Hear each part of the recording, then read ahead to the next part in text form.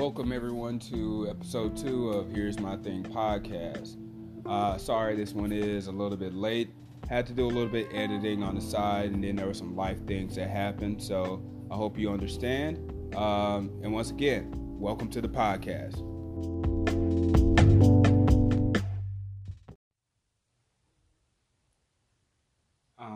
When you talk about movies today, most people think of streaming services, those big giants like Netflix, Amazon, and Hulu. I know that there's others out there, but that's not really the point of this discussion today. Don't get me wrong. I'm a person that truly enjoys movies. These services are a complete godsend. I don't have to leave my house to watch a movie. I can watch it in the comfort of my own home. Uh, I don't have to wear pants. It's excellent. Um, it's a great thing for people that like to, uh, that like to be at home sometimes. Um, just speaking of movies, one of the other things I used to collect movies. I still do, but not as much as I used to when I was younger. It really started, I would say, in college. I realized there were a lot of movies that I just missed out on. I had no clue about, and honestly, I just couldn't let that stand. Plus, I mean, the looks I used to get when I said I hadn't seen a movie. Let's say, have you seen Scarface? Oh, have you seen The Godfather? Have you seen Boys in the Hood? And all these movies where there were times where I was pretty much stuck. And of those three movies listed, I have still only seen one of those. And I'll never tell. Back to it. So that was what's it? Like I said, starting in college, and my main source of getting movies was Walmart. They had a $5 bin. They also had those specials on movies where it was like 4-in-1 collection. Those were pretty dope. And usually you would find a gem in there. Something that you had been looking for. You're like, oh my God, I can't believe they got this on DVD. Uh, those were those nights. And a lot of times, especially in college, uh, the time frame where I would go and get those movies was maybe around 2, 3 in the morning, because there at that Walmart, that particular Walmart in Kentucky, that's when they would be doing their shift change, and there'd be stocking and doing things like that. So that was the perfect time to go in there and see what movies they were going to put out, if there was anything new, or if they were going to slash a sale. It just worked out. And then after college, there is the one main place I used to go to was called Hastings. It's kind of like your Barnes and Nobles on crack, I guess you could say. So Hastings had books. They had you know reading sections, and then they had a whole other section where it was like movies, DVDs, games, and it was a huge store, and they had pretty much a lot of stuff there to fit your particular hobby. It was great. They had a teacher discount when I first became a teacher, which was really good. Um, Actually, it wasn't. The teacher discount really didn't do anything because everything that I bought there, um, there was no way I could swing it to make it appropriate for a classroom. Like, if I bought Nightmare on Elm Street, what would what would be my reasoning for? Oh yeah, this is a school purchase. Like, what would we be studying from Nightmare on Elm Street? Power of Dreams, maybe. Could that be it? We could flip it on his head, and this is a bit of a stretch. We could flip it on his head and say Nightmare on Elm Street is, a slight depiction of what hell could be. Everybody's dreams. Everybody has their own situation. Everybody faces their own demons. Um, I would say that's what hell would be. I don't think that hell is. I think hell is geared toward, or the concept of hell is geared toward everybody's uh, personal personal sin. You know, that's a topic for another conversation. We can have this discussion and go into uh, what the aspect of hell is, the reality of it. Is it a location? Is it like going to hell is like going to the Kentucky Derby, or is hell a concept like the cloud? I think I think that's going to be another topic for another day. So put a pin in that. We'll come back to it. Going back to the movies, man, I'm jumping all over the place. You know? Going back to those movies, another reason why I like Hastings was because the movies were cheap. Fresh out of college, starting teaching salary wasn't all that well. But I had enough money to buy DVDs. I had enough money to feed that animal inside of me that wanted different things to see, different things to watch. Um, yeah. I guess that's how you would say that. Um, it's I love movies because of the aspect of what is this person thinking of? What ideas does this person have? That's why I've always loved sci-fi and horror and things of those natures where it's not reality in a way. I want to see, okay, what is this director's or this screenwriter's vision of what space is like? What is their vision of what hell looks like, of what heaven looks like? Um, those are always really different because you always have to, not you always have to, but I find it a lot easier to have your mind open to just different things and different aspects and different concepts of what people could feel is true.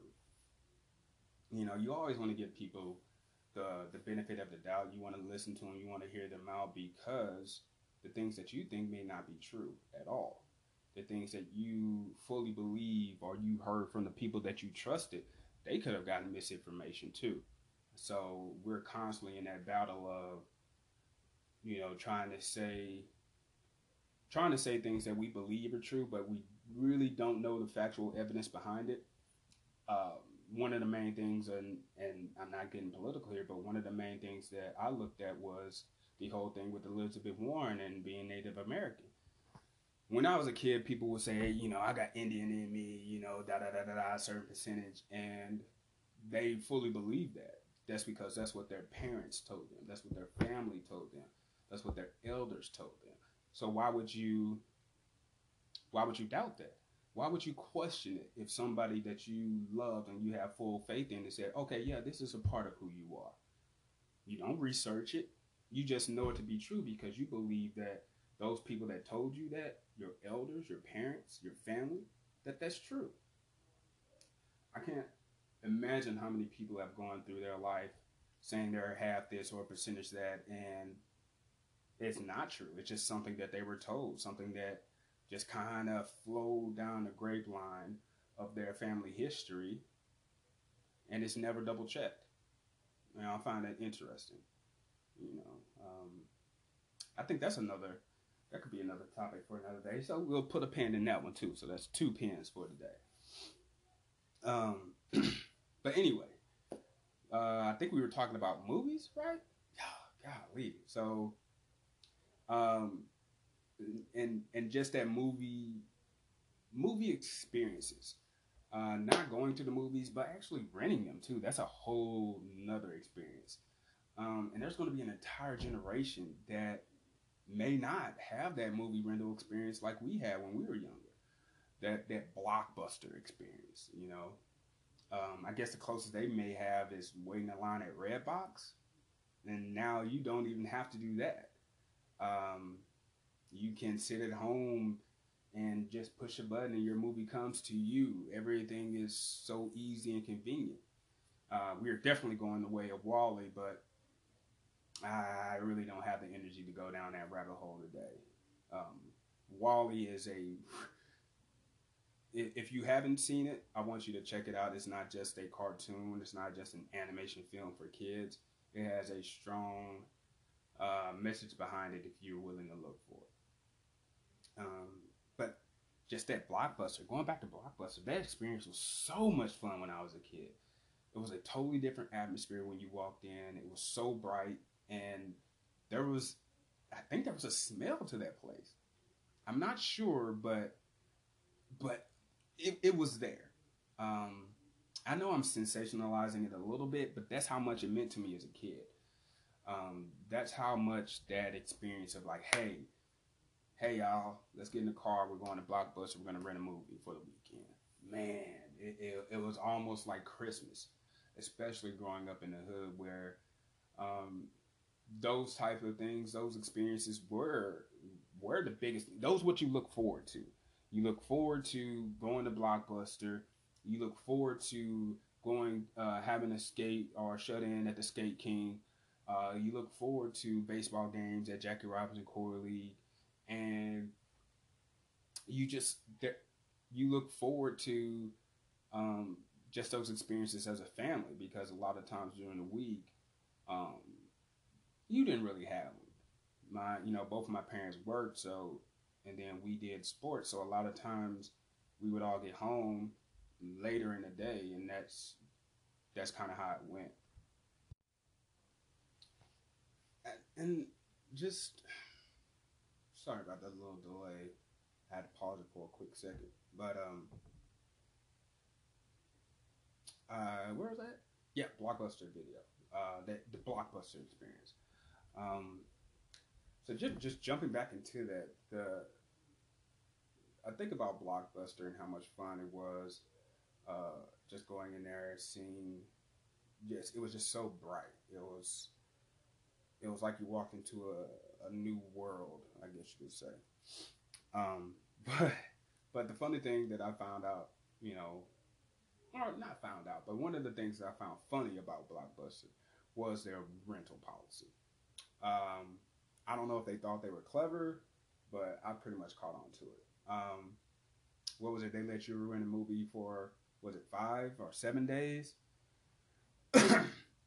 At first, I thought that would be convenient for the family to have it all, to give them that much space to, to watch the movie together, as a family, sit down, dinner, who knows. But then I really, really thought about it. And I'm like, they gave us 7 days so we would forget that we had the movie in the first place. And that's how we're going to rack up late fees. You forget about it, and then you keep going about your day because you don't make random trips to Blockbuster. You're not just like, oh, I'm gonna go here. That was an experience. So when you went there, it was for a purpose, and you're not just gonna go up there just to go up there to turn in a movie or whatever. You'll get to it later. That's what I would say. You'll get to it later, and then later turns to later, and later turns into late fees. I always found it funny because we would get a late fee here or there, but then we just, my family figured it out and we would watch the movie same day and damn near sometimes even return it that night. Easy peasy. Um, and that's the thing that I found funny. It's just like when you rent a movie, how many days do you expect to watch it within? Do you rent a movie on Monday and say, okay, we're gonna watch this on Thursday night? I'm not sure. I'm not sure. Usually, when we talked about renting a movie, we wanted to watch that movie that night. So after you watch it once, what's it gonna do? It's just gonna sit there. You might as well turn it back in, you know, to avoid forgetting about it in the next place, you know. But that's just something that I picked up on that me and my family did. So, let me know if your family did something different. Right now, I'm just talking about Blockbuster, but there's so many other video stores that I've been to that I have stories about, whether it's Hollywood Video, Family Video, or your quote unquote local video stores in your small town. I'll touch on some of those stories a little bit later. If you're here with me, stick with me. You'll be in for a bit of a laugh. Um, I will say that Blockbuster did have a legit setup in their store. It was pretty cool. I've kind of mentioned it multiple times.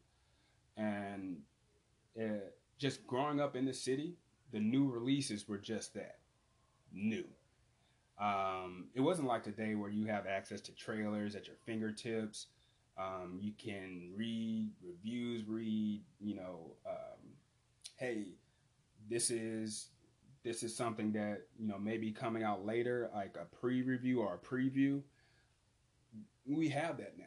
Back then, I didn't have access to it. It was literally judging a book by its cover. You had a few life-size cutouts promoting the movies. Maybe you had something on the screen showing you something, maybe a trailer, or they have a video going on. Those were the times where a lot of times I had to make my decisions. I had to make a choice right then and there of what I wanted to see. I couldn't pick up the VHS case. Yes, that's right. I'm old enough to remember VHSs. I couldn't pick up the VHS case, turn it around, and be like, you know what? I'm going to look and see what some of these reviewers say. What's going on Rotten Tomatoes? What's on Metacritic? No, you didn't have that. It was true word of mouth. If your friend said that was a good movie, you believed them. You didn't look for a second opinion because that's your friend. We all lived in our own little bubbles before this rise and expansion of social media, of the internet. We didn't have it. And I just find that interesting because just of the growth of where we're going. We went to drive to a location, Blockbuster, to rent DVDs. There was a store there. Then all of a sudden Redbox came along, and you know what? You can pick up a movie while you getting a Big Mac at McDonald's, because that was the first place I saw Redbox was at McDonald's. And I thought it was a smart move.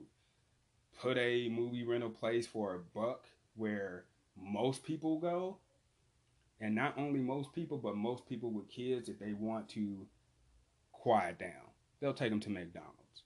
So if you're at McDonald's, you see a kid there, you put flashy movie poster like DVD cases for them to see, they're gonna bug their parents. You got your sale there. And it's almost even worse than Blockbuster, because a lot of times you'll go to a Netflix kiosk. Wow, Netflix kiosk. Scratch that, a Redbox kiosk. You'll go there, and then the next one, there's not another one in your town for 20, 30 miles.